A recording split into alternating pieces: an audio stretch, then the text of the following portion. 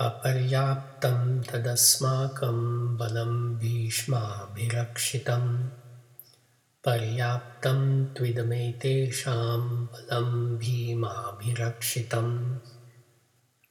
Now the Sandhi Vichhed.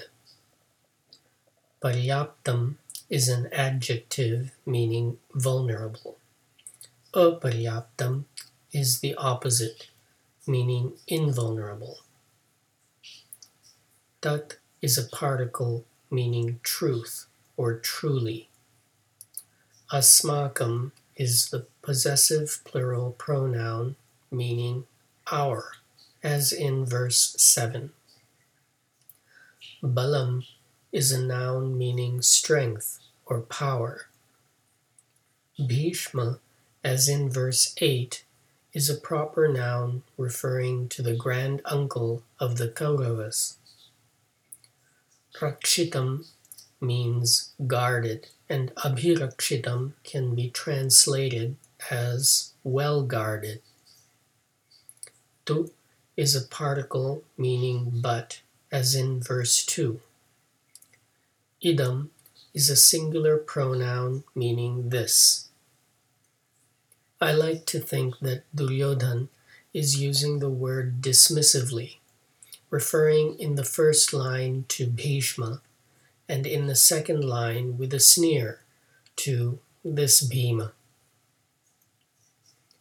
Etesham is a plural possessive pronoun meaning of these. Bhim, as in verse 4, is a proper noun referring to the second born of the 5 Pandavas. You may notice that there is no verb in this verse. Even raksha, meaning to guard, is being used as an adjective. In Sanskrit, you will find that the verb to be is often omitted and must be inferred. This is one such case.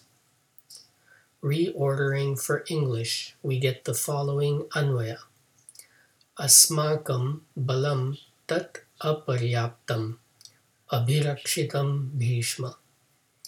Etesham balam tu paryaptam abhirakshitam idam bhima.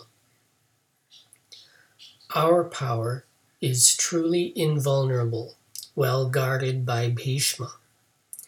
The power of these, though, is vulnerable, well guarded by this Bhima.